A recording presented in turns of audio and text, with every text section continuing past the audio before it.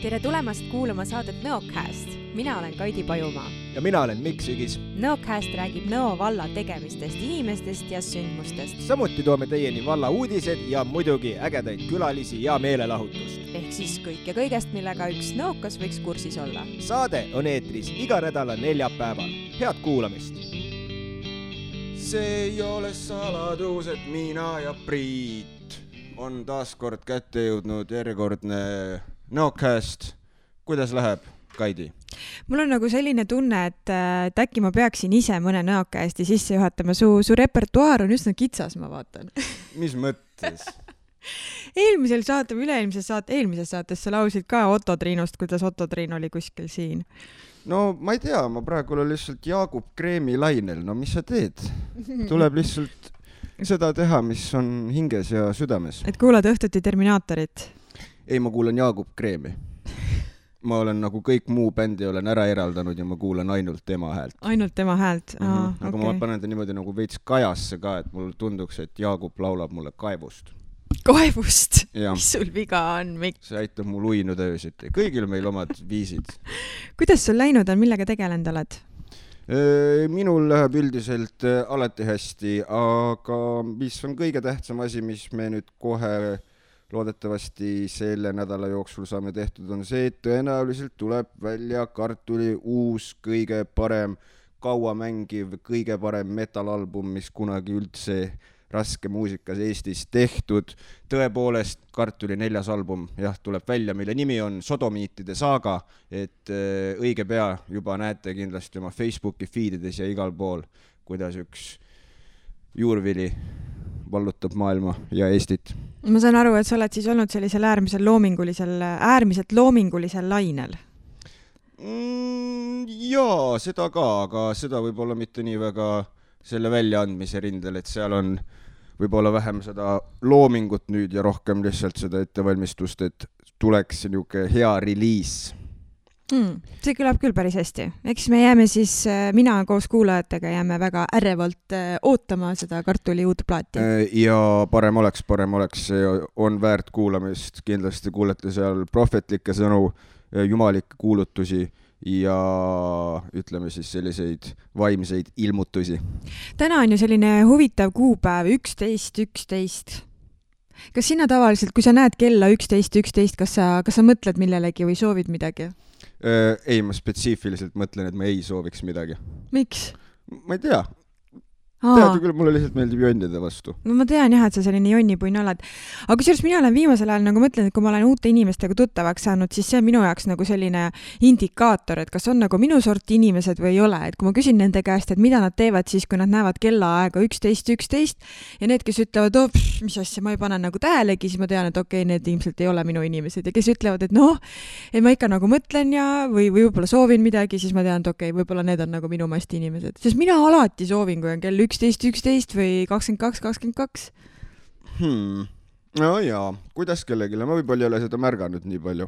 Ma näen kogu aeg ja teine number, mida ma kogu aeg näen, on 18.08, mis on siis minu enda sünnipäev ja ma olen nii palju googeldanud selle kohta, et mis see tähendab, kui sa näed igal pool enda sünnikuupäeva. Nartsissismi. Sellist vastust ma ei ole saanud.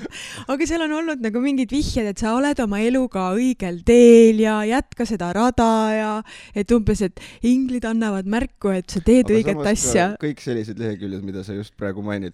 Nad tõenäoliselt ei saaks kirjutada ka, et sul on ikka jumala võsas kõik, lõpeta kohe, mis sa teed. Aga kusjuures osade numbrite puhul on küll niimoodi, et see on justkui nagu märguanne nii-öelda sellest nähtamatust maailmast, et äkki sa peaksid ümber mõtlema enda mõtlemismustrid või enda käitumismustrid, et on küll, on niukest nagu negatiivseid hoiatusi ka. Okay.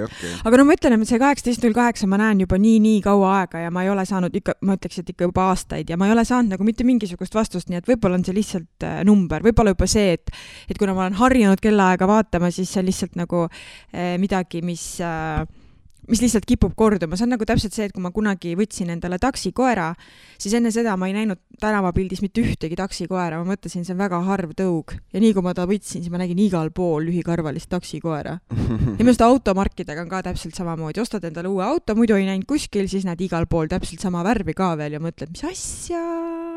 Ja see on see, mida me märkame elus, mida me tähele paneme. Aga kuule, Kaidi, mis uudist? Jaa, uudised on siis sellised, et esimene uudis, Nõo valla valitsus ootab pakkumusi talihooldustööde, see on lume- ja libedustõrje teostamiseks Nõo valla haldusterritooriumil. Täpsem info piirkondade ja tingimuste kohta leiate Nõo valla kodulehelt nvv.ee. Pakkumused lepingulisteks talihooldustöödeks esitada e-posti aadressile vald@nvv.ee või tuua kinnises ümbrikus Nõo vallavalitsuse kantseleisse aadressil Voika 23 Nõo Alevik. Hiljemalt 16. novembril kella 11. Lisainformatsiooni annab ehitusspetsialist Aarne Timm telefonil 5340 5828 või e-posti aadressil aarne@nvv.ee. Ettevõtluse arendamise sihtasutus pakub turismiettevõtetele kriisist tugevamana väljumiseks ning digi- ja rohepöörde läbiviimiseks mitmeid uusi toetusi ja teenuseid. Tootearenduse toetust, ärimudelite mentorteenust ning teenusdisaini meistriklassi. Lähiajal on neile lisandumas kesksete digilahenduste toetus ning digikoolitused turismiettevõtjale. Ülevaade kõikidest Eesti turismisektorile suunatud EAS-i teenustest ja toetustest on leitav puhkaeestis.ee. Üliõpilased tõttavad koolidele ja lasteaedadele koroonakriisis appi. Koolidele ja lasteaedadele on avatud taotlusvorm, et kutsuda viiruskriisi ajal õpetajakoolituse üliõpilasi vabatahtlikena haridusasutustesse appi. Tänaseks on üle 150 tudengi Tallinna kui ka Tartu Ülikoolist endast abipakkujana teada andnud. Suur osa vabatahtlikest üliõpilastest on tegevõpetaja kogemusega või töötavad õpetajana ka praegu. Tudengid saavad abivajavaid õpetajaid toetada mitmel moel, näiteks õpetada tervet klassi, toetada ühte õpilast, viia läbi füüsilisi tunde või olla abiks virtuaalse õpingu korraldamisel. Kui sind kõnetas see uudis, siis Nõo valla kodulehelt nvv.ee leiad taotlusvormi ja tutvustava video antud programmi kohta. Programm kestab veel tänavu aasta detsembri lõpuni.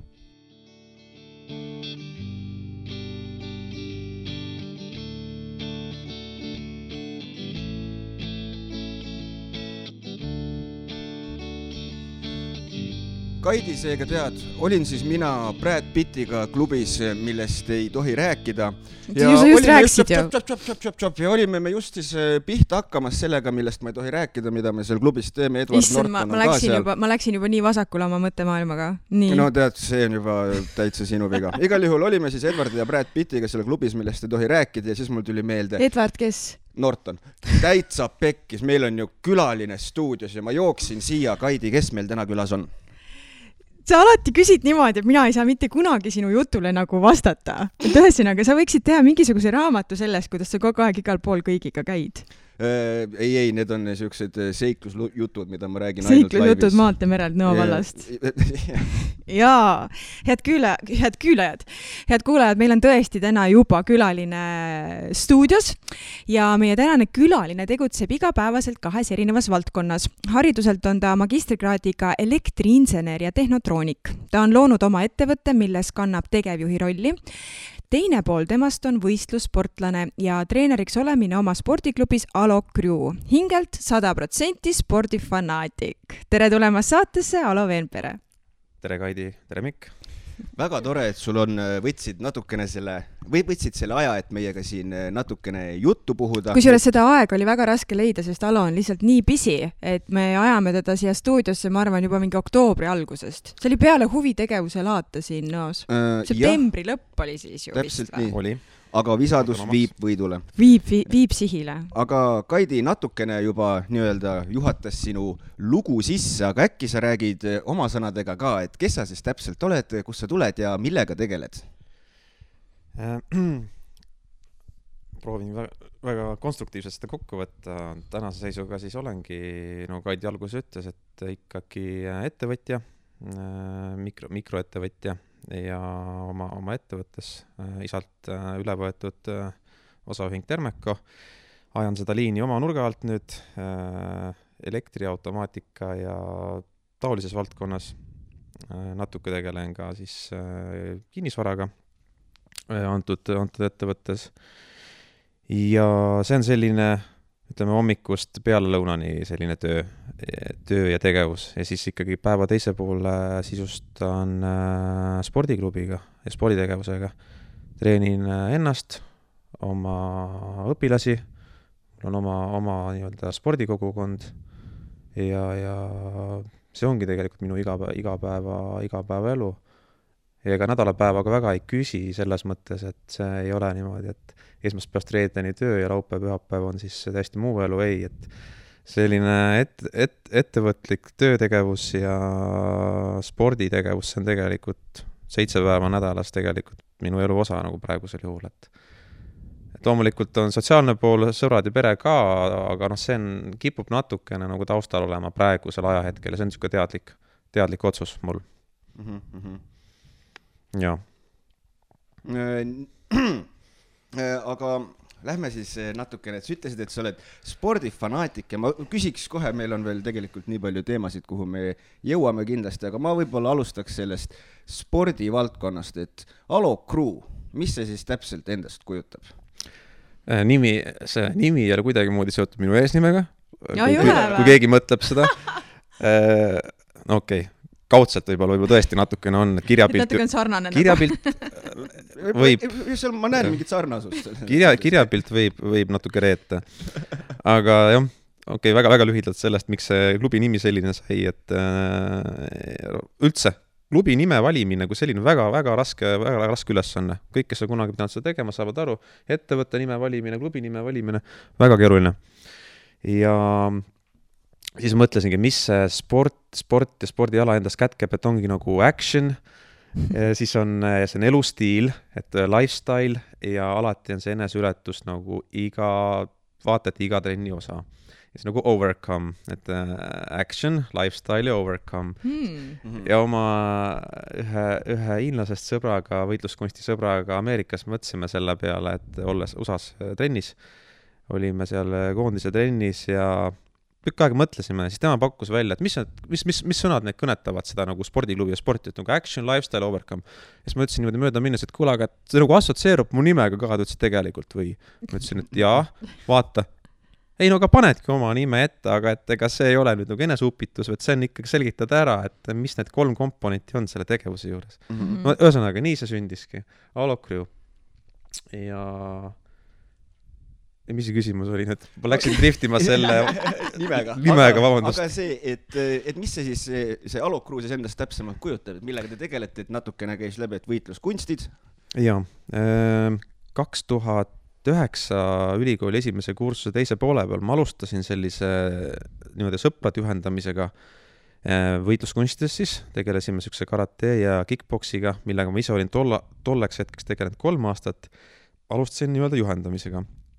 Tegime sõbralikke selliseid kokkusaamisi, rääkisime, mis sport on see, mida siin teha saab, tegime niimoodi väikseid tehnikatrenne.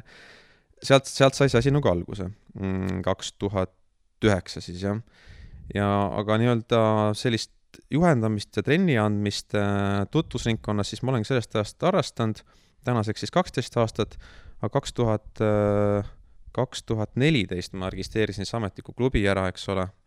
Tekkis siis nii-öelda ka siis aruandluskohustus ja kõik see, et olla ikkagi orbiidil ametlikult.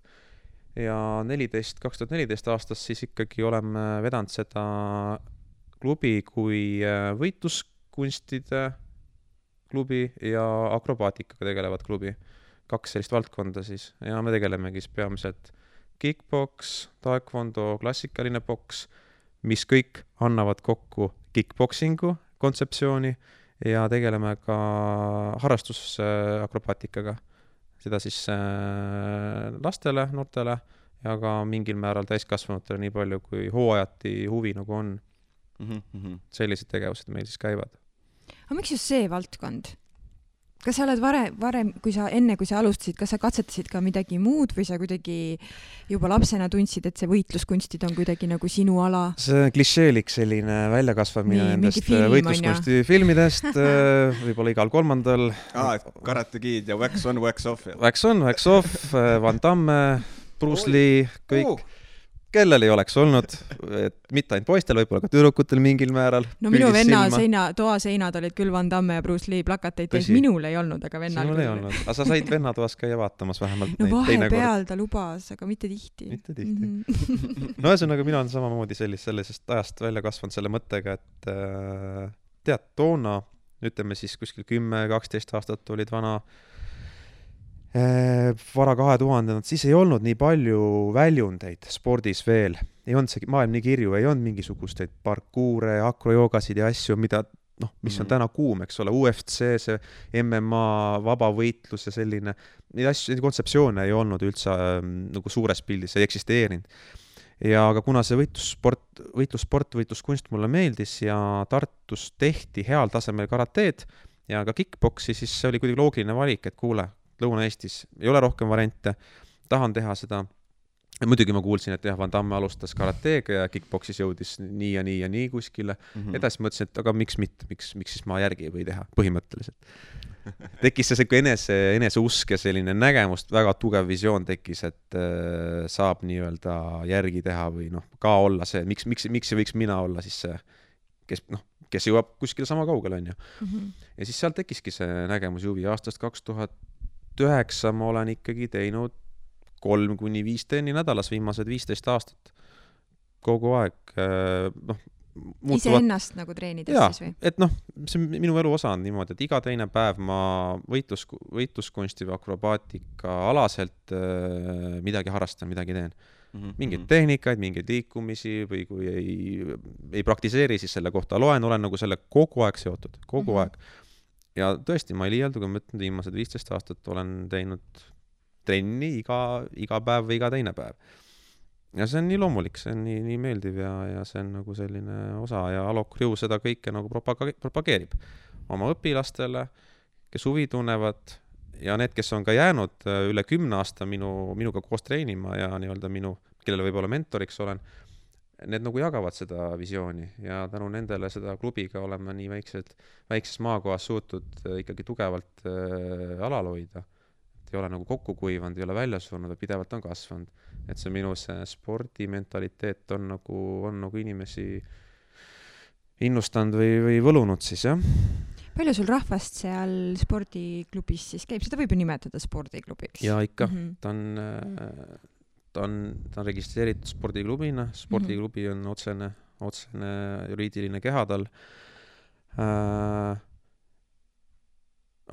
Meil on aega, siis ma põikan ajas veel korra tagasi. Ütlen, et alustasime sellise 5, 6, 7 sõpra esimesed aasta aega, aga siis sujuvalt hakkas nagu juurde tulema ja paari aastaga oli mul selline 10-15 inimest ringkond, kellega aktiivselt tegime. Muidugi siis on mingid tõusud, langused olnud, et ala jõulude aeg kuivab rahvas kokku, trennist kuivab kokku, kodus võib-olla läheb paisub. Ühesõnaga read õrenevad, jaanipäeval ka, suveks kaovad jälle natukene ära, mis on loomulik. Aga ütleme, jämedalt aasta ringi ma võin öelda, et alati on mul olnud ikkagi 20+ inimest, kes nagu tegelevad asjaga. Niimoodi, et käivad kohal, huvituvad, edasi-tagasi liiguvad, saalist ära ja tagasi, aga nad jõuavad alati saali tagasi. 20 inimest kindlasti ja täna on, ütleme, võib-olla selline 30-35 inimest, kellega me tegutseme, kes treenivad ja selline 20 last ka siis. Last siis ütleme 7-13 vanuses on nagu need, kes laste akrobaatikat meil teevad. Kas nad on siis siitkandi inimesed või tullakse siia kokku ikka igalt poolt? Tead, tullakse ka ikka Tartust, tullakse ka, aga seda laste kontseptsiooni kindlasti proovin ikka ainult valla tasandil nagu hoida, et muidugi patsutus minu õlale, et teenus on nii hea, et tullakse ka Tartust, on ju. Tartus on ju Akros vaieldamatult tegija, aga tullakse ka Tartust tegema. Aga peamiselt ikkagi jah, Nõo valla lapsed ikkagi. Vald on ka huvitatud, et kui nad nagu tahavad toetada, et siis ikkagi vallalapsed saaksid käia ja liikuda, mitte, et ma teen seda, jumal teab kellele, et ikkagi vallakontseptsioon on siin laste puhul küll. Aga võitluskunstis on selline ligipool on väljaspoolt valda, jah. Pooled on Tartust. Tartust ikkagi. Tulevad, sõidavad, pool tundi siia, pool tundi tagasi. Pooled on Tartust, jah. Aga kui sa nii-öelda alustasid oma teekonda võitluskunstide maailmas, et kas on, ma usun, et kindlasti on, kas olid sul ka mingisugused, ütleme sellised müüdid, mis said purustatud, mis sa uskusid enne seda, kui sa hakkasid selle maailmaga tegelema ja siis tuli välja, et midagi oli hoopis teistmoodi või parem või halvem või üllatav? See on väga hea küsimus. Ma olen hiljuti sellele isegi korra mõelnud, see minu enesest lähtuvalt üks müüt mul oli tegelikult see, et alguses ma arvasin, et tead, ma tegelen, õpin enesekaitset, oskan mingisuguseid lööke, tehnikaid, et siis on juba hästi, aga et see nii-öelda, et mina võiks kunagi minna maailmameistri võistlustele, tulla maailmameistriks, teha ka võib-olla mingid filme mingil hetkel, et mind tahetakse nagu tehnikate pärast kuskile kinolinale saada. See tundus täiesti niisugune košmaar, et ei, see ei ole võimalik, selleks võib olema eriline inimene ja mingisugune erilised tingimused ja võib-olla Hollywood.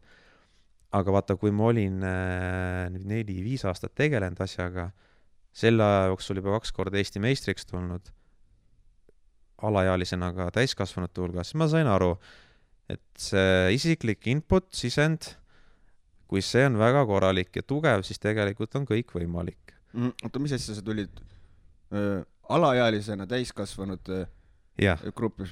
Siis sul oli ikkagi nagu talenti siis asja peale lausa või? Kindlasti jah, kindlasti see talent ikkagi oli selles mõttes, et siin talendita niimoodi ei tegutse juba, nagu ütleme võistluste mõttes. Et teda talenti ikkagi oli, seda peavad tollased sõbrad rääkima, mitte mina ise ei ole kohane, aga talenti kindlasti oli, et see oli, ma 17 olin, ma olin 1,5 aastat tegelenud ja siis tollane juhendaja lihtsalt lükkas, et kuule, et sa võid ju meestega ka teha, on ju. Ehk siis 25-30 aastat inimestega, kes on nagu tugevad, aastaid teinud, kogenud, mine proovi, on ju. Ja põhimõtteliselt lihtsalt lükkas mind jalaga selja tagant kao ringi nüüd ja proovi. Ma ei oskanud midagi arvatagi sellest, on ju. 0 võistluskogemust, Eesti meistrivõistlused ja aasta ja veerand olin trenni teinud ja võitsin kohe seal selliseid päris kõvasid tegijaid ja tulin teiseks meistrivõistlustel. Ja järgmine aasta juba panin täiskasvanutes kinni siis selle võistluse. Siis ma olin 18, aga jällegi võitas niimoodi kogenuid. Et see oli hea algus. Aga see selleks. Vau. Sa ütlesid, et kinolinal, kus sind siis näha saab? Ei.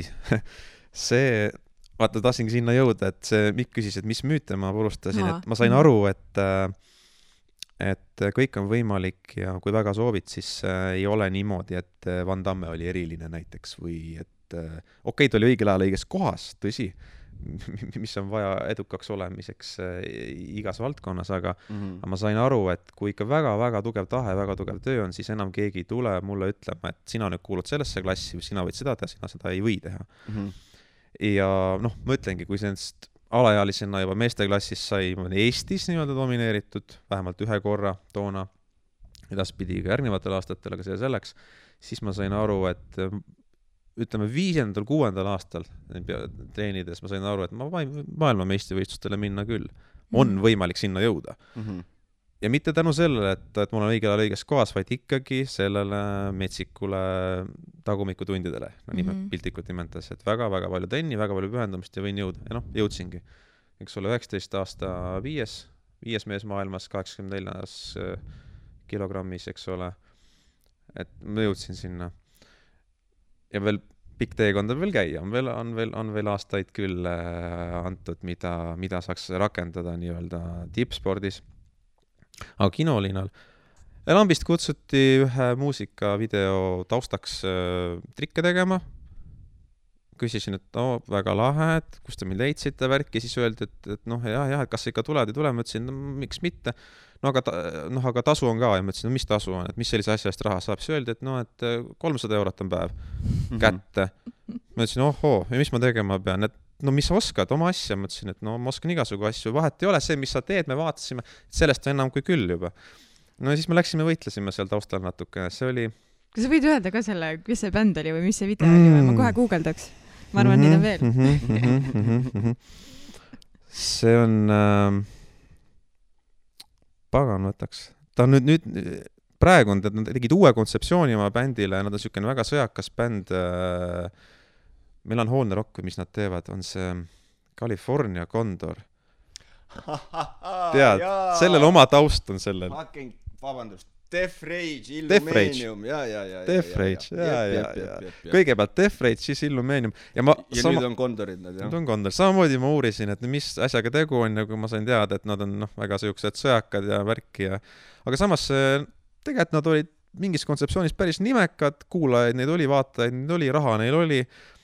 Mina teen oma asja ja me tegimegi. Saime hästi makstud ja profitiim oli kohal, ühes vanas mõisas, seal võitlesime, eks ole.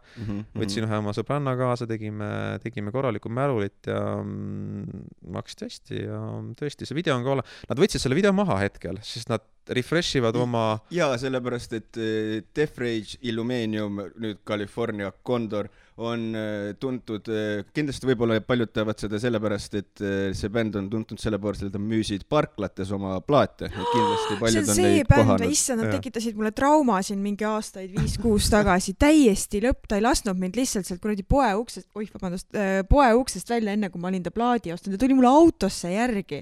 Nagu istus sisse autosse? Ei, kas see on täiesti ebanormaalne ju?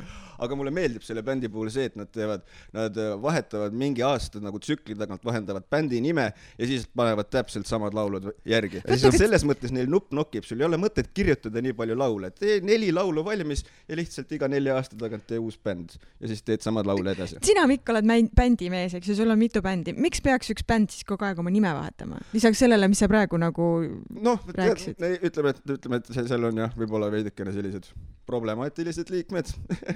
Need samad, kes siis parklates ahistavad. Nägin neid, nad on sellised, jah, bravuurikad, sõjakad oma sõnades ja võib-olla kohati ka tegudes. Ma arvan, et nad lihtsalt teevad parklates oma margimaani ja siis nad teevad lihtsalt, muudavad nime ja hakkavad otsast peale. Selles mõttes ilmselgelt nende müügitaktika töötas, sellepärast, et nagu siis ütlesid, raha neil oli ja asja nad teevad, Ja see tiim, kes kohal oli Tallinnast, tulid ikka mitme bussiga, oma tehnika võeti välja, kõik meik, kellele vaja, koreograafia asjad. See oli väga professionaalne, eks ole. Ja see, et mulle lihtsalt võeti vist isegi janti 350 €. See numbrid pole nimetada. Lihtsalt selline raha tõmbad lihtsalt taskust välja, võta sulle kah, on ju. Mis siis veel teistel oli, et ma ei tea, kes need finantseerib, mis seal taga oli, aga video oli professionaalne, väga hästi kokku pandud. Parkla inimesed finantseerivad. Sina, kes sa ei tahtnud toetada neid näiteks.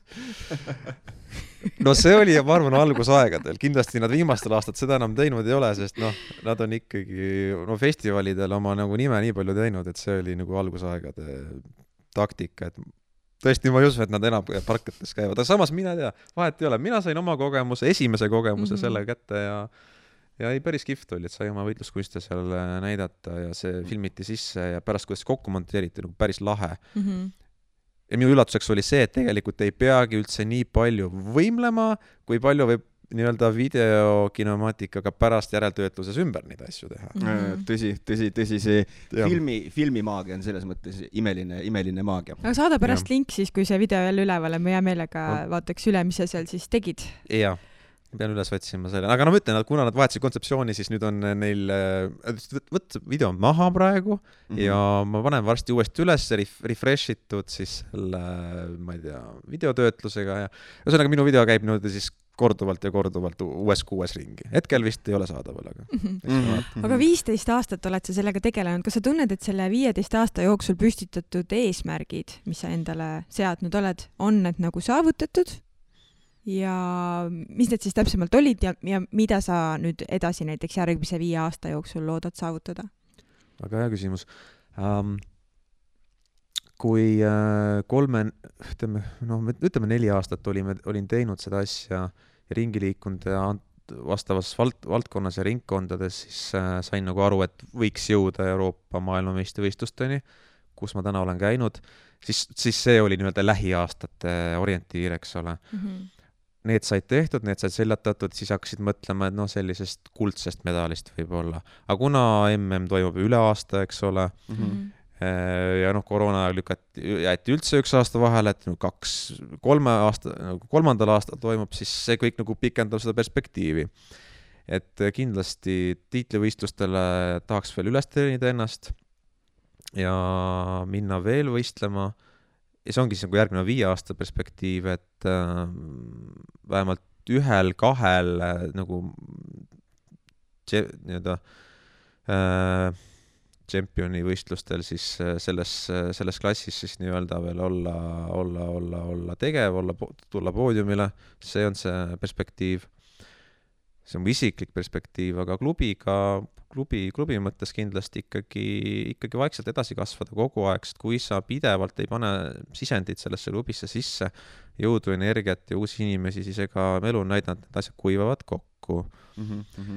Et see on igas valdkonnas niimoodi, et ikkagi kasvada järjepidevalt, vaikselt, aga jõudsalt ja tulla rõhuda kvaliteedile, mitte kvantiteedile, et siis oleks ikkagi mõned võistlejad ka võitluskunstidest, kes tooks ka ikkagi Eesti meistritiitlit medaleid, et oleks ikkagi neid üksikuid häid sportlasi, häid huvilisi, entusiaste, et oleks ette näidata ikkagi iga aasta lõikes keegi, kes on püüdlenud millekski enamaks kui lihtsalt pühapäevasportlaseks, et oleks neid inimesi tulevikus,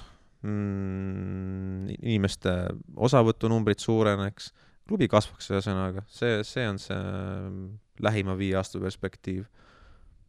Ma arvan, midagi uut juurde lisada rohkem ei anna, sest võitluskunsti ja akrobaatika valdkonnas on nii palju nagu suundi ja nurki, kust klubi ja inimesi arendada, et ma arvan, nende liistude juurde me nagu jääme. Ja ise siis ikkagi et tiitlivõistlustele veel minna ja võib-olla ka mõni õpilane kaasa võtta sinna, isegi lähiaastatel, nii nagu motiveerida tegema ka suuremalt seda asja kedagi õpilastest, jah.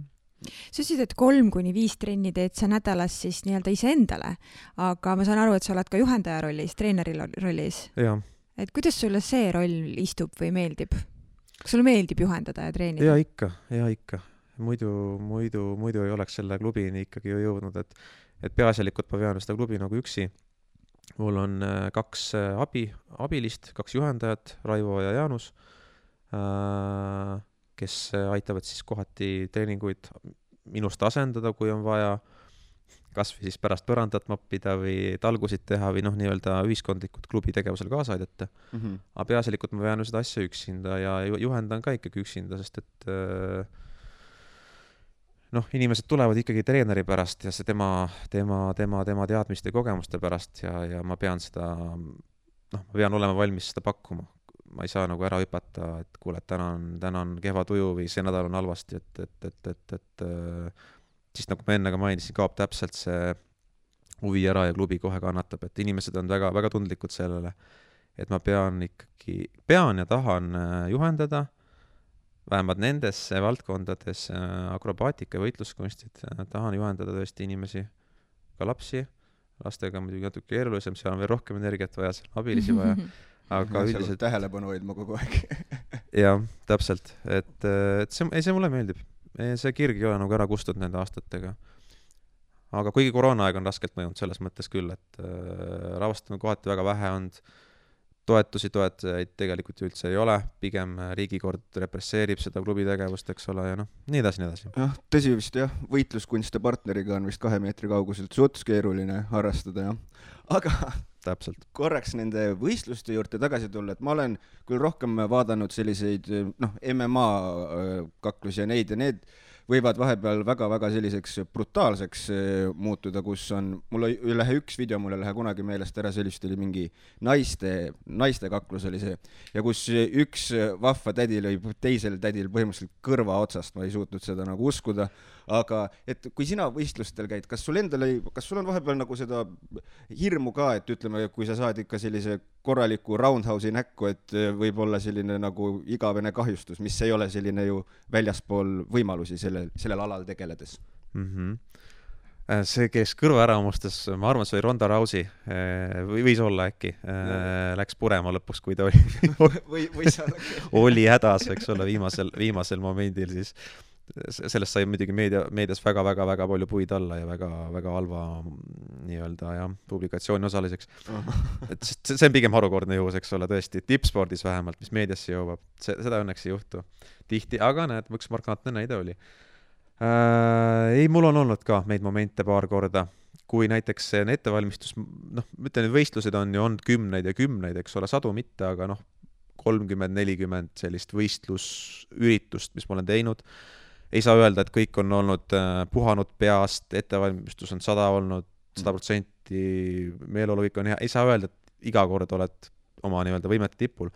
Ja need üksikud korrad, kus ma ei ole oma võimete tipul olnud ja ei ole alati need võidud või domineerimised olnud nii otsekohesed või kerged tulema.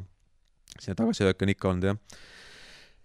Et kas või näiteks see, et tähelepanu on hajunud, eks ole, ja nii-öelda saad ka mõned löögid, nii-öelda punktid kuskile sisse ja tunned tõesti, et on ikka valus ja paha ja sa saad aru, et kohtunik ei jõua vahele enne seda, kui sinu oponent jõuab sulle nii-öelda siis liiga teha.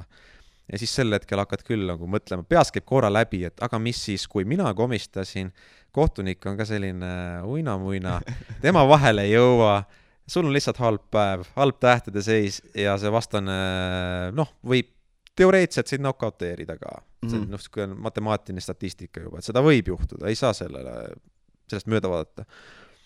Aga ei, mul neid nii riskantsed olukordi õnneks kätte oli jõudnud, et ma olen ühtki knockouti, mul ei ole olnud kunagi, ka knockdown ei ole olnud, ehk siis kes kuulab, see otsib, kui aru ei saa, mis see tähendab. Knockdown ja knockout, neid ei ole mul olnud endal, aga on olnud ikkagi, rasked momente on olnud ja siis on nagu tõesti väga palju tööd selle mentaalsuse poole pealt vaja teha, et vastu pidada. Mitte kokku kukkuda, mitte alla anda, mitte keegi juhendades viskab rätiku ringi, et kuule, ta ei ole võimeline tegema. Neid momente on paar korda on lähedal, aga neid ei ole õnneks kätte jõudnud. See on ka sütitanud seda tulevikuteed, et ikkagi edasi teha ja ei ole pidanud ennast mentaalselt nii palju ravima pärast võistlusi. Sest kui need knockdown oleks olnud või kaosed, siis see post-traumatic stress on nii tugev, et võitlejad on mitu kuud tavast rivist väljas. Et kui mul ka sellist momente oleks, võib-olla ma ei oleks täna nii kaua suutnud teha, õnneks ei ole olnud, aga ma tean, mis tähendab, kui jalgad läheb tuliseks ja kui on raske, nii et tõsi. Et sellist hirmu ei ole sul nagu tekkinud pärast selliseid momente? Ja ma driftisin kõrvale juba teemast. Hirmu küsisid. Ei ole. Et ei taha nagu minna saali või ei taha nagu astuda jälle sellise võitlusmomenti? Hirmu ei ole olnud, aga igal 3. korral näiteks nendest üritustest on ärevus küll päris korralik ikkagi. Sest ma just mõtlen nagu sellele, et mina olen umbes 8. eluaastast saadik ratsutamise ja hobustega tegelenud ja ikka noori hobuseid välja õpetanud ja juhendanud nagu, või treeneri rolli ka nagu mõneti pidanud. Ja siis eelmisel kevadel sain ühe lollusega hakkama, läksin Koplis ühele hobusele selga, keda ma ei tundnud ja ilma igasuguse varustuseta, täiesti iseenda lollus, et kui sa oled 20 aastat hobustega kokku puutunud, ma ei tea, ma ilmselt ei mõelnud selge peaga. See koroona, ma süüdistan koroonat. Ja ma kukkusin sealt niimoodi, et ma lõpetasin PERHis operatsioonilaual, kus 2 tundi siis pandi mu rannet nagu kokku tagasi ja nüüd ongi seal plaadid ja kruvid ja peale seda ma käisin umbes 3 kuud taastusravis, et see käsi üldse mul liikuma hakkaks ja alguses öeldi mulle, et 80% tõenäosusega ma ei tee selle käega enam mitte midagi ja ma ei saanud isegi nagu lastel lukku kinni, ma ei jõudnud kruusi hoida, ma ei saanud alguses isegi nagu pesemas käia, sest ma ei saanud mitte midagi nagu teha. Et see käsi oli mul ikka täiesti ikka pekkis. Aga ma olen väga tänulik oma taastusravi arstile, kes siis minuga iganädalaselt neid asju tegi. Ja praegusel hetkel nüüd on 1,5 aastat möödas ja ma teen jälle kätel seisu ja kõike, eks ju, et õnneks kõik nagu toimib. Aga ma tajusin, et mul tekkis hobuste suhtes teatud hirm, mida ma siis tegelikult suvel ka ületasin, et mõtlesin, et ma lähen tagasi, et ma lähen uuesti sõitma. Ja see paanika, kui ma sinna Koplisse astusin ja seal oli 2 hobust, et üks oli niuke rahulik, aga teine oli niuke noor ullik, hüppas ja kargas seal ja viskas eest ja tagant ja siis ma mõtlesin küll, et ma ei ole sellist paanikat nagu kunagi kogenud, et mul on nihuke hirm looma ees. ja noh, ikkagi ma ületasin selle hirmu, läksin selga ja noh, sõites läks nagu paremaks, sest see on nagu jalgrattaga sõitma õppimine, eks ju, kui sa oskad ratsutada, siis sa oskad seda elu lõpuni. Aga see, mis alguses nagu oli need algused minutid ka seal hobuse seljas, ma kogu aeg mõtlesin, kui ma nüüd peaks uuesti kukkuma, mis siis saab? Et ma just mõtlen nagu sellist hirmu. Ilmselt sul vist ei ole olnud. Jaa, ma olen neid õpilastelt ja elus üldse neid lugusid kuulnud päris palju ja enda jaoks statistikat teinud, et kuidas on selle traumajärgse taastumisega, traumajärgse tegevusse astumisega üldse. Jah, tunnen kaasa selles mõttes, et see oli kindlasti raske taastumine ja võttis aega. Aga müts maha kõigile, kes suudavad ikkagi tagasi tulla ja tagasi sadulasse hüpata otseses ülekantud tähenduses. Õnneks mulle ei ole nagu olnud neid olukordi nii raskeid. Mõni vigastus on küll olnud, oli aastaid tagasi, oli siin suure varba põhiliigese murd oli ja siis oli tegelikult välistatud pool aastat igasugune hüppamine. Tõestasin vastupidist 3,5 kuud peale seda olin juba meeletule sellisele taastusravile juba tagasi tataamil, aga siis oli küll, ei julgenud lihtsalt jalga uuesti ära lüüa, sa teadsid juba, et mis võib juhtuda, eriti kui ta ära paranenud ja siis muidu oli dominantne jalg võib-olla parem jalg ja siis dominantne jalg hakkas olema vasak, sest paremaga lihtsalt ei julgenud enam nagu riske võtta, et ära lüüa. See nagu alateadlik hirm või alalhoid oli küll ligi võib-olla aasta. Sest jalg oli tundlik, jalg oli valus ja võitlejana sa ei tohiks olla nagu niimoodi kuskilt nurgast haavatav, eks ole.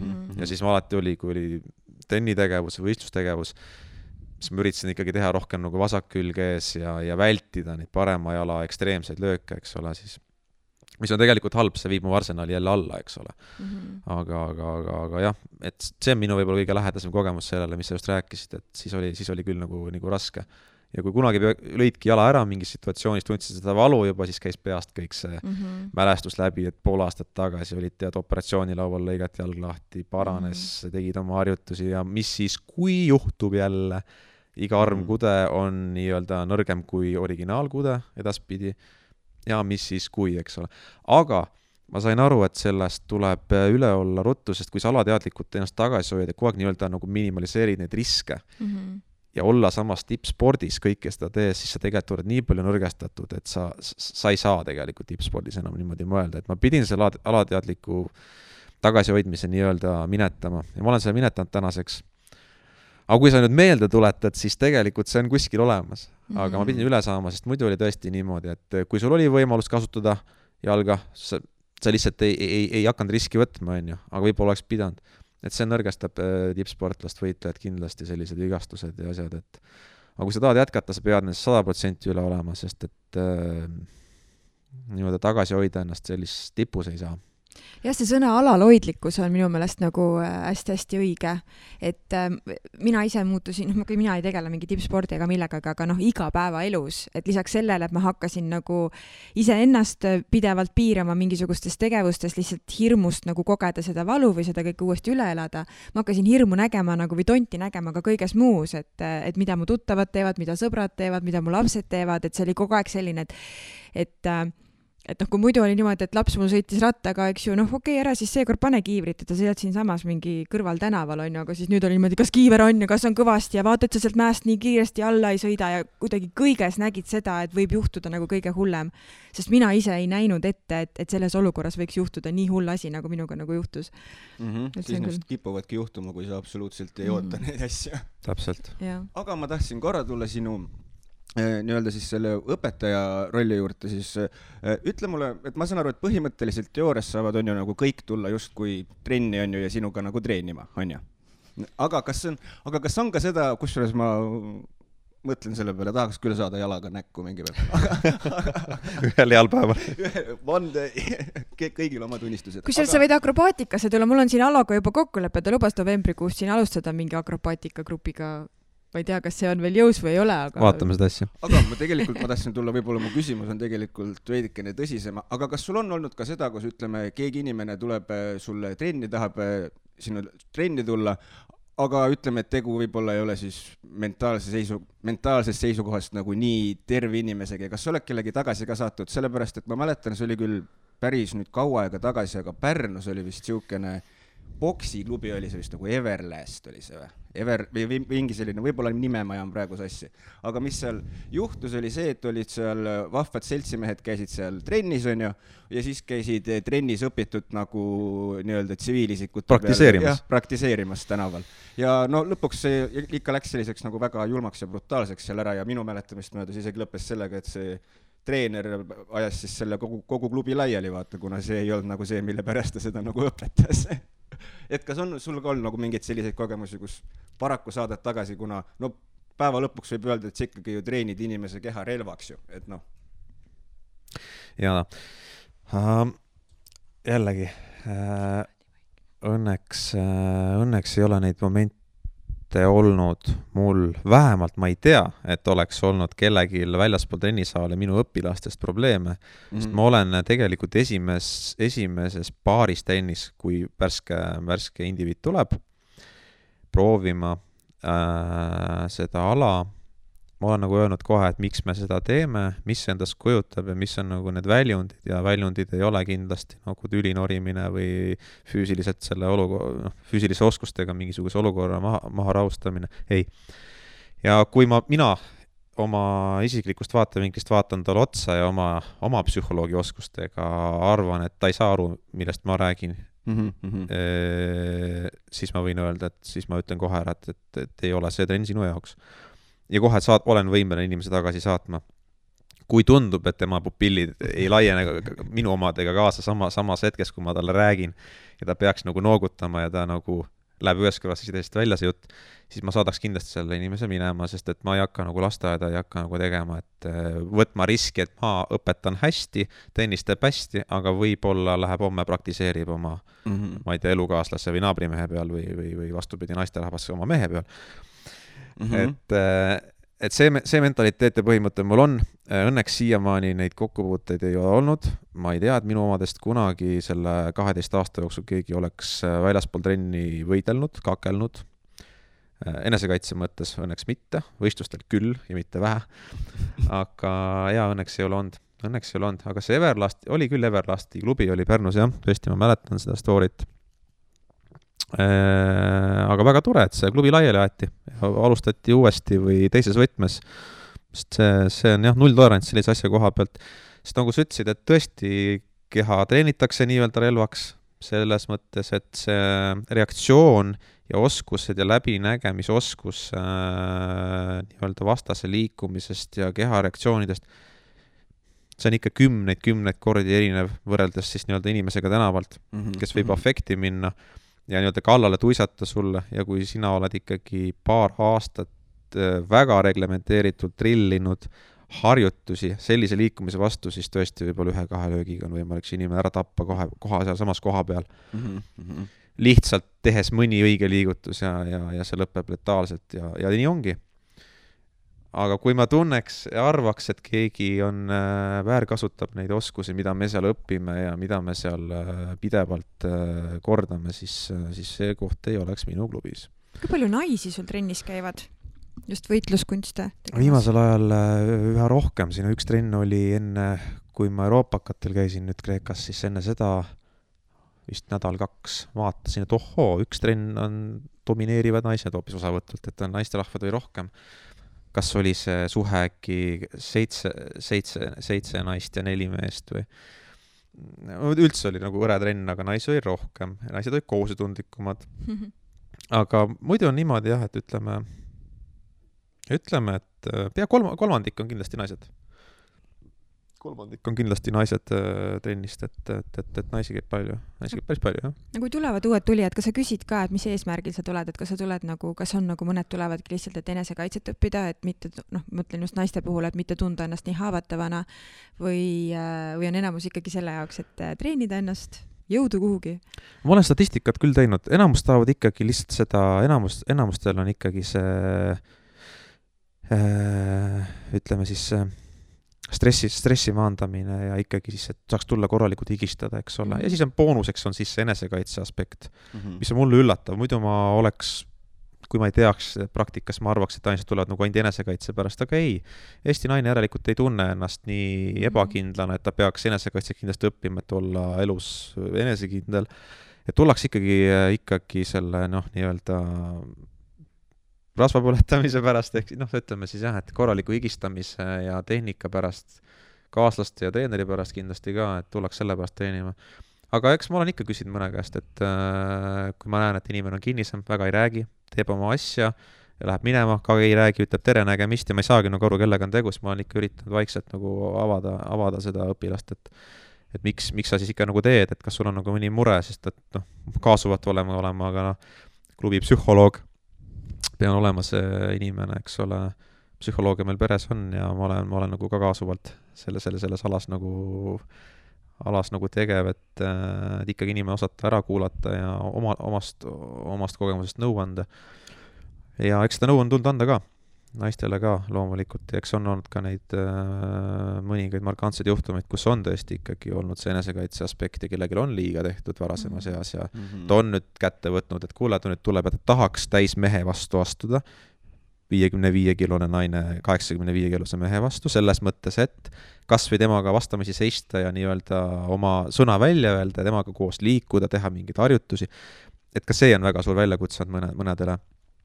Ja nad on nagu abi saanud kindlasti ja on sellega hakkama saanud ja sellepärast on nad ka võib-olla jäänud, sest see võimalus siin trennis ju on ohutuskeskkonnas ikkagi nii-öelda kordades suurema vastasega proovida tehnikaid, eks ole. Et sellised, aga jah, ma ütlen peaasjalikult on ikkagi see treenimine nagu mitte selline enesekaitse aspekt on naistel millegipärast. See näitab seda, et Eesti naine ei karda. Jah, või siis temaga ei ole midagi halba juhtunud, sest eks halbu asju juhtub ikka ja rohkem kindlasti, kui me sellest ka teadlikud oleme. Aga ma tean, et Mikk tahab kogu aeg küsida midagi. Ma mõtlesin, et ma võib-olla natukene vahetaks teemat. Ära vaheta veel, ma tahan ühte küsimust veel küsida. Olgu, küsi ära. Ma tahtsin minna korraks natukene sügavamale, et mis on see miski, mis sind paelub selle võitluskunstide juures, et miks sa sellega tegeled? Või oma elu sellele tegelikult pühendanud oled? Ma ei oska väga lühidalt kokku võtta, nagu te olete aru saanud, ma kipun nagu pika kaarega jõudma pointini. Äkki ma teen erandi ja ütlen nüüd lühidalt, et enesületus. Et see enesületus, et selline pidev enesületus, et võib-olla see minevikust lapsepõlve nüüd kasvatusest, eks ole, võib-olla ka, et isa oli suhteliselt karmi käega, siiamaani on, kuskile karm käsi kadunud ei ole. Et pead ennast kogu aeg tõestama. Aga see sellises konstruktiivses edasiviivas võtmes, et mitte välja teenida nagu austust, aga nagu olla siis kogu aeg nagu parem mina.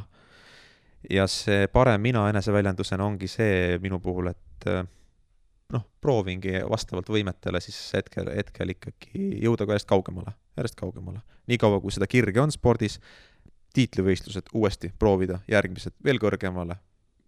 Mis oleks, kui ma teeks nüüd seda, et alati seada see latt nagu kõrgemale ja teha maksimum ja kui anna seda maksimumi algseatud väärtust välja, siis ikkagi ma tegin hetkes nagu parima.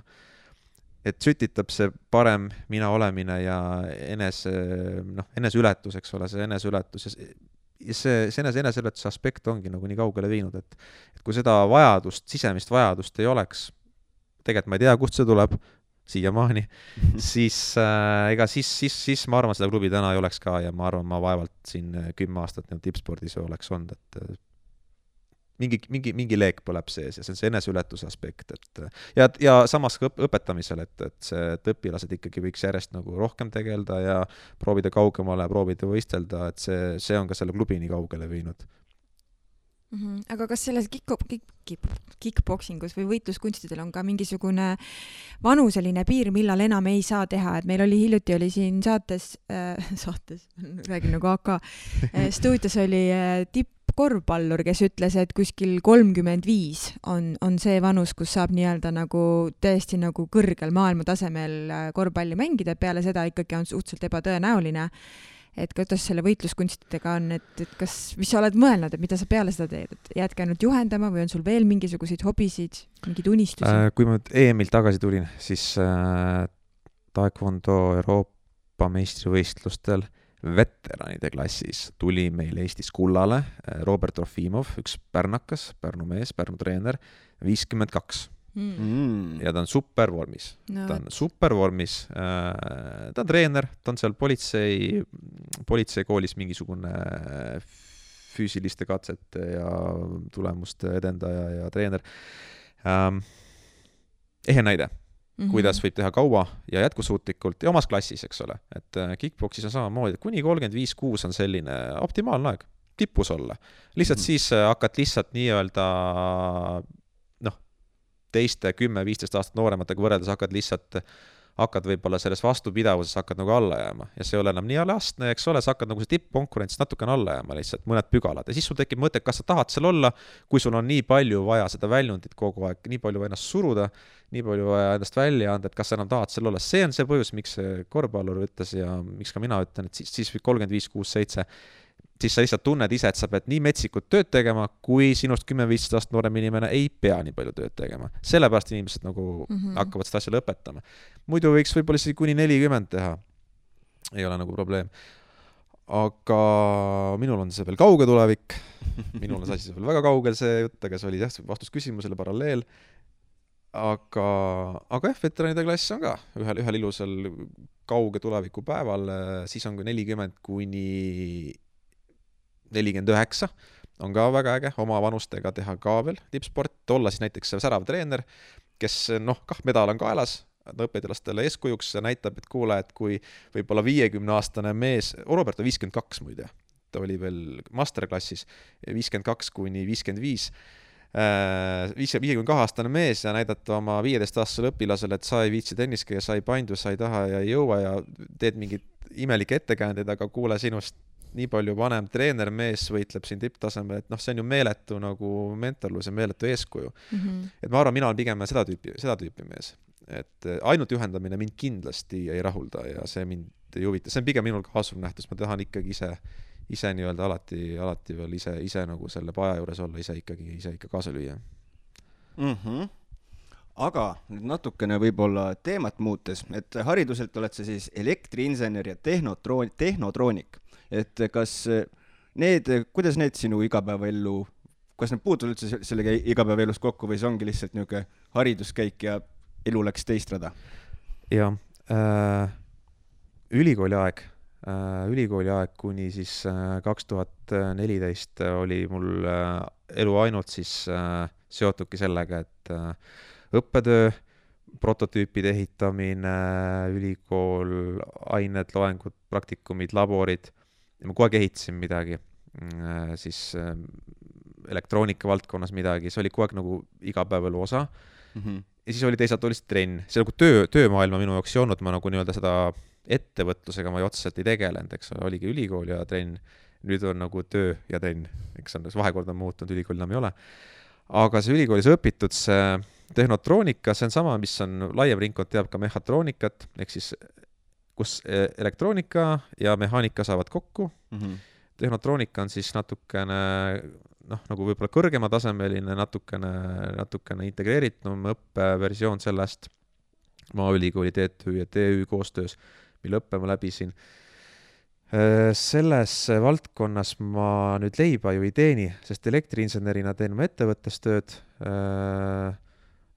siis elektrivaldkond, aga see tehnotroonika, spetsiifiline mehaanika, elektroonika, automaatika, selline läbipõimunud valdkond, see on see, millega ma tahaks tegelikult rohkem tegeleda. Et see kõik on nagu tallel, ma tahaks tegelikult sellega oma ettevõtluses hakata tegelema rohkem. Et tahan oma ettevõtte pöörata tagasi ülikooli ajas õpitu juurde. Et see valdkond on ikkagi tuleviku valdkond, elektroonika, mehaanika, automaatika. Et tahaks selle juurde rohkem tagasi tulla. Aga viimased aastad tõsi, tänu klubi vedamisele ja tippspordile on see natuke nagu soiku jäänud. Aga nii-öelda igakuiselt ma hoian käe soojas. Mul on oma kodus elektroonikalabor, ikkagi mingid prototüübid, mingid seadmed, mingid sõlmed. Kogu aeg ma midagi ehitan. DIY stiilis, et kogu aeg ma midagi ikkagi nokitsen, midagi ehitan. Kogu aeg hoian nagu käe soojas selle ülikoolis õpitu juures, eks ole. Mis see viimane asi oli, mis sa ehitasid? Mis nagu reaalselt töötab ka? Oh jumal, nii palju neid asju on. mul on niimoodi, mul on vähemalt mingi 10 projekti on kogu aeg pooleli tallel ja siis ma vastavalt vajadusele midagi lõpetan. Aga võib-olla siis muuta natukene küsimust, et mis sa oled ehitanud, mis on nagu sinu enda niuke kõige uhkem asi, mis sa nagu enda jaoks ehitanud oled, mis on sinu jaoks see on täis maasikas, mis ma ehitasin? No võib-olla siis lõpuaasta projekt 4-5 aastat tagasi, mille ma valmis sain, oligi see magistritöö prototüüp seade, millele siis tegelikult pakuti, et võiks patendi võtta kaitsmisel. Selline üks elektriseadmete kaugjuhtimissüsteem, selline, ma ei hakka spetsiifiliseks minema, siis paljud kuulajad sellest huvitatud oleks, aga lõin kontseptsiooni ja prototüübi siis erinevate elektriseadmete kaugjuhtimiseks. Loomulikult mõni ütleb, et aga seda on ju tehtud. Aga mitte minu võtmes. Mina tegin alternatiivseid võimalusi seadmete juhtimiseks, ühesõnaga lühidalt öeldes on see smart house technology, kuidas siis nutikodus asju juhtida, aga läbi täiesti sõltumatu kontseptsiooni ma tegin oma platvormi nutikoduseadmete jaoks ja prototüübid ja ei ole vaja üldse mingisugust lepingutega siduvat partnerit seadmete jaoks, vaid on minu prototüüpseadmed konkreetsete vajaduste lahendamiseks ja sellise süsteemi ma ehitasin kokku 2-3 aastaga. Ja sellele siis pakuti, et peaks nagu patendi võtma ka, et see on nagu niivõrd unikaalne. Seda patendi asja, nüüd ma kogu aeg mõtlengi vabadel aegade, et ma pean seda teemat arendama, edasi pean seda tegema, nii kaua kui see kõik veel hästi meeles on. Et selle üle olen ma uhke selles mõttes, et sinna sai tööd alla pandud, see kontseptsioon on selline. Ma arvan, et sa võid olla küll uhke sellise asja üle. Ma olen enam kui kindel selles, jah. Aga ma küsiks, et mis sulle veel teha meeldib? Millega sa ennast maandad, kui sa parasjagu saalis ei võitle või midagi kodus oma laboris ei nokitse? Meeldib mootorrattaga sõita. Motosport on natuke selline asi, see harrastustasemel loomulikult, et selline, et sõidame sõpradega, tsiklitega, enduro mootorratastega. Sul on endal olemas tsikkel või? On enda enduro-ratas, enda maanteeratas, superbike. See on selline lapsepõlve hobi ja selline alati selline kõrval on minu kõrval, et tsikkel peab ikka majas olema. Et see tsiklisõit on nagu selline omaette armastus ja maandamine. Seda me sõidame küll, jah. Pundikesi on vahepeal raja peal ja vahepeal üle Eesti või kuskil Baltikumis mingid sõite teha. Et selline väike nagu kõrval hobi veel kõige muu juures. See maandab pingeid, täiesti omaette maailm. Ja reisimine, matkamine, selline asi on ka minu jaoks nagu viib mind oma sellest tavaelu kontseptsioonist nagu välja. Peab midagi suurt olema, et see, et kui Alo läheb kinno või Alo läheb välja õhtus sööma, see minu jaoks ei ole enam nagu vaheldus, et mul on vaja siis kogu sellest süsteemist välja saamiseks on vaja midagi suurt teha, et me teeme mingi pika tsiklimatka, eks ole, mingis ekstreemset, teeme midagi ekstreemset, teeme midagi suurt. Selline asi pakub mulle nagu vaheldust. Et see igapäevaelu stress ja selline pinge, et pisikesed asjad mind nagu enam ei maanda. Et stressi on nii palju, et väiksed asjad enam ei maanda. Väiksed asjad enam ei maanda, mõtlen jah, heas mõttes stressi, aga sellist, jah, mõtlen ausalt, et midagi ekstreemset, sellist heas mõttes ekstreemset, nagu motomatk näiteks.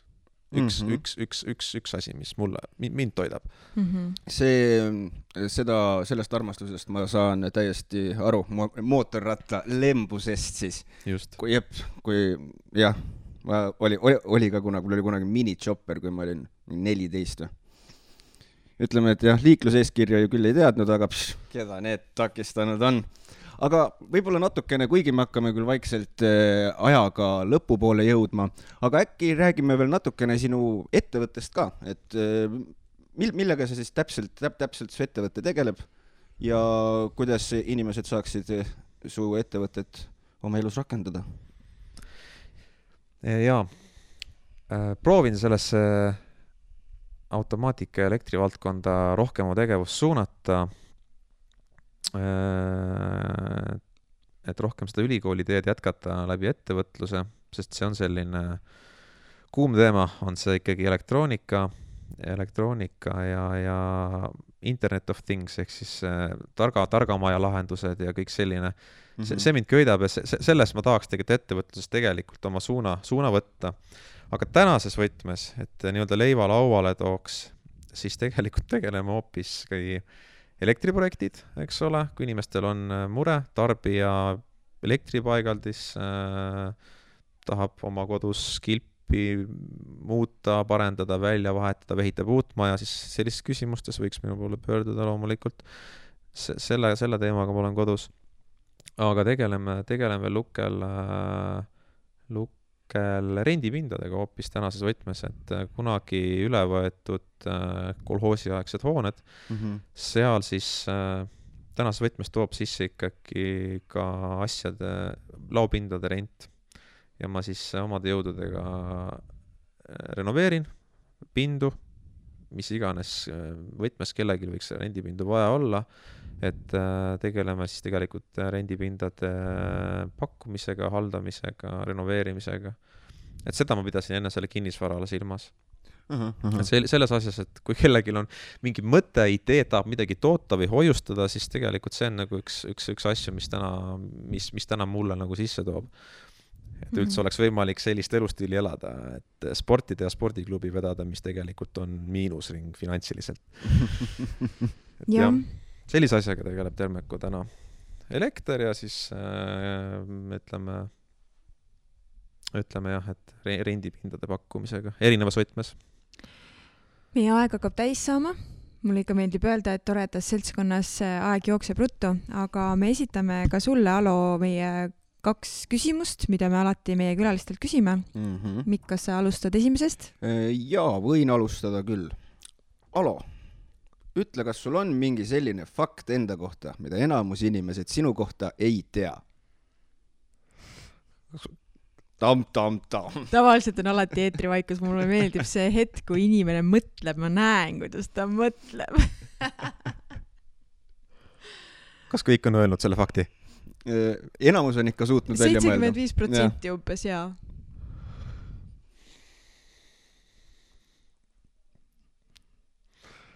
Raske.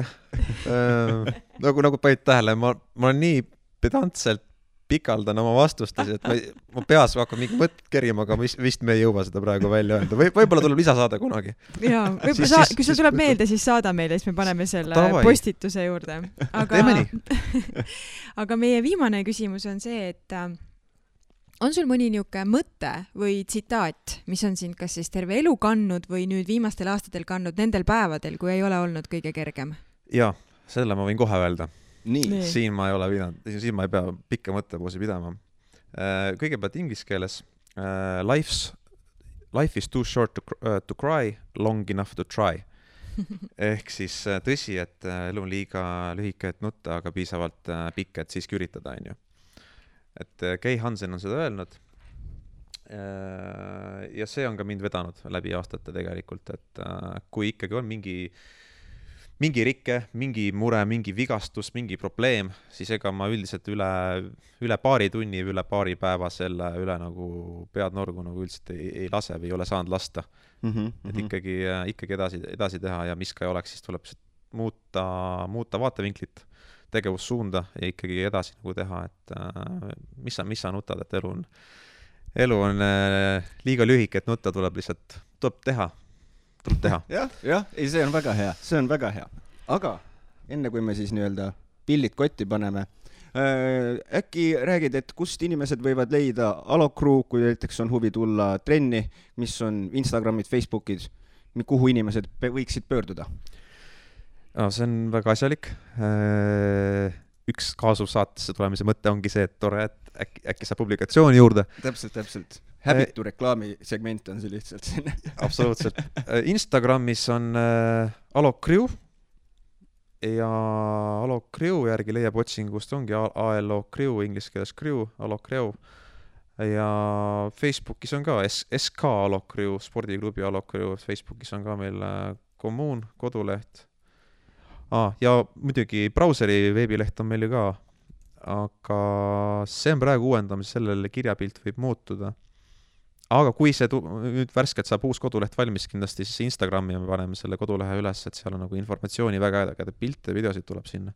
Ja seda me Instas kindlasti jagame, et Instagramis ja Facebookis ikkagi Alok Crew otsida. Kaidi vist juba kontrollis või ei kontrollinud? Ma kirjutasin need üles, me paneme need Facebooki postituse juurde kirja ja mina isiklikult jälgin Instas Alok Crew'd, nii et kinnitan, et seal pidevalt midagi huvitavat toimub, nii et kindlasti minge otsige üles siis Instast Alok Crew. Aitäh sulle, Alo, et sa leidsid selle tunnikese meie jaoks ja tulid Nõukasti saatesse. Täpselt. Aitäh ja loodan, et see ei jää meie ainsaks saateks sinuga. Aitäh. Super, suur tänu. Väga meeldiv oli.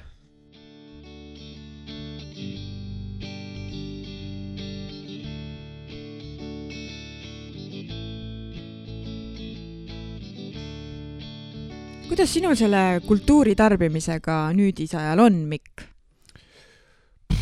Tead, see on niisugune veider küsimus. Ma arvan, et me tarbime kultuuri kogu aeg, isegi kui me seda võib-olla nagu tähele ei pane, aga mis sa siis mõtled? Nagu filme olen vaadanud, muusikat kuulan palju. Kas sa käid mingitel sündmustel ka? Ei, aga see ei ole seotud koroonaga ega millegi muuga, see on lihtsalt puhas eneselaiskus.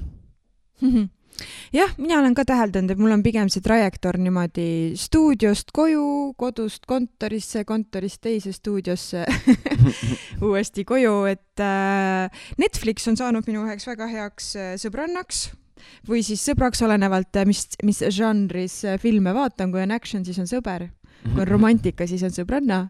Okay. Trenni teen ma ka kodus üle pika aja, sai täna hommikul jälle üks mõnus jooga seanss tehtud, mis äratas mõnusalt üles ja mõtlesin, et miks ma küll iga hommik seda ei tee, aga vahepeal tuleb see laiskuse uss nii tugevalt sisse, et ei ole midagi teha. Muidugi paljud, ma on terve psühholoogiline mõttejääda sellele, et laiskus kui sellist tegelikult ei ole olemas. Päriselt? On, aga see on päris pikk jutt. Selles mõttes. Aga 3 sõnaga? Mis see siis on, kui see pole laiskus? No, et taga taustal on mingi emotsioon käivitunud, mis takistab tegemast? Näiteks üks asi on see tihtipeale hirm läbikukkumise ja selle ja siis selle asemel, et teha seda, mida sa võib-olla tahad teha, sa ei tee mitte midagi, sellepärast, et siis vähemalt ei kuku läbi ja või see ei saa kriitika osaliseks. No kui ma üksi kodus seal 4 seina vahel joogat teen, kuidas ma seal läbi kukkuda saan siis? Ei, see on nagu üks element sellest lihtsalt selles mõttes. Ta oli veidikene keerulisem mõte, pikem mõte. Aga kuidas sul nende jõulukingitustega on, et ma ikka naeran siin erinevates seltskondades, et eelmisel talvel ma nägin või enne jõule nägin ühte meemi, et oktoobris on viimane aeg inimestega tülli minna, siis ei pea nii palju jõulukingitusi ostma. Ja kuidas sul on? Kas sa juba valmistud jõulukingituste ostmiseks? Absoluutselt mitte. No mina ikka, siin oli nagu päris pikk paus, siis ma ootasin natuke teist vastust, et mina veits juba ikkagi mõtlen. Aga võib-olla ongi see kuidagi selline jõuluootus on minusse tänavu aasta jälle tulnud. Mul ei ole seda paar aastat olnud, aga see aasta jälle on ja kuidagi eile, kui ma sõitsin tööle ja lund sadas, pigem niisugust vihma- ja lörtsilaadset toodet, ja mingi jõululaul tuli Relax FM-i pealt, siis ma mõtlesin, et päris tore on ikka, et need jõulud varsti meil ukse ees on. See aasta kuidagi on selline mõnus tunne sellega seoses. Ei, no see on ju muidugi positiivne selles mõttes. Ma ei tea, mul võib-olla veel ei ole niisugust jõulufiili sees, aga võib-olla see on sellepärast, et veel ei ole lund maas, et mul tuleb niisugune jõul hinge siis, kui näed esimest nii-öelda nagu lund. Aga rääkides jõuludest, siis 2 nädala pärast ja mõni päev veel lisaks, siis pühapäeval 28. novembril on meil siis esimene advent ja Nõo Kivilinna keskväljakul Nõo alevikus kella 11 ja 2 vahel toimub jõululaat ja advendiküünlas süütamine. Kell 12 süüdatakse advendiküünal ja kuulutatakse välja jõulurahu. Veel on igasugused meelelahutuslikud tegevused peredele, töötab jõuluvana postkontor, laadakaup on kohalikelt käsitöömeistritelt kõigile kättesaadav, supp ja soe jook 1 euro eest ja ostlemine siis sularahas. Ja oodata on ka päkapikku. Oi. Oi, päka, pikk. Jaa, see on täiega vahva. Nii tore, et erinevates kohtades advendiküünlad süüdatakse ja jõulurahu välja kuulutatakse, et kindlasti head kuulajad, võtke osa nendest ilusatest sündmustest, et kohe-kohe ongi käes meil jõuluaeg, mis on imede aeg ja tuletame võib-olla siinkord jälle meelde seda, et leidkem ikka aega teineteisele ja märgakem teineteist ja toetagem sel raskel ajal, mis praegu meid kõiki ümbritseb. Täpselt nii, püsigem hellad, aga kuulge järgmise korrani. Tšau, paka! Ilusat nädalavahetust! Thank you.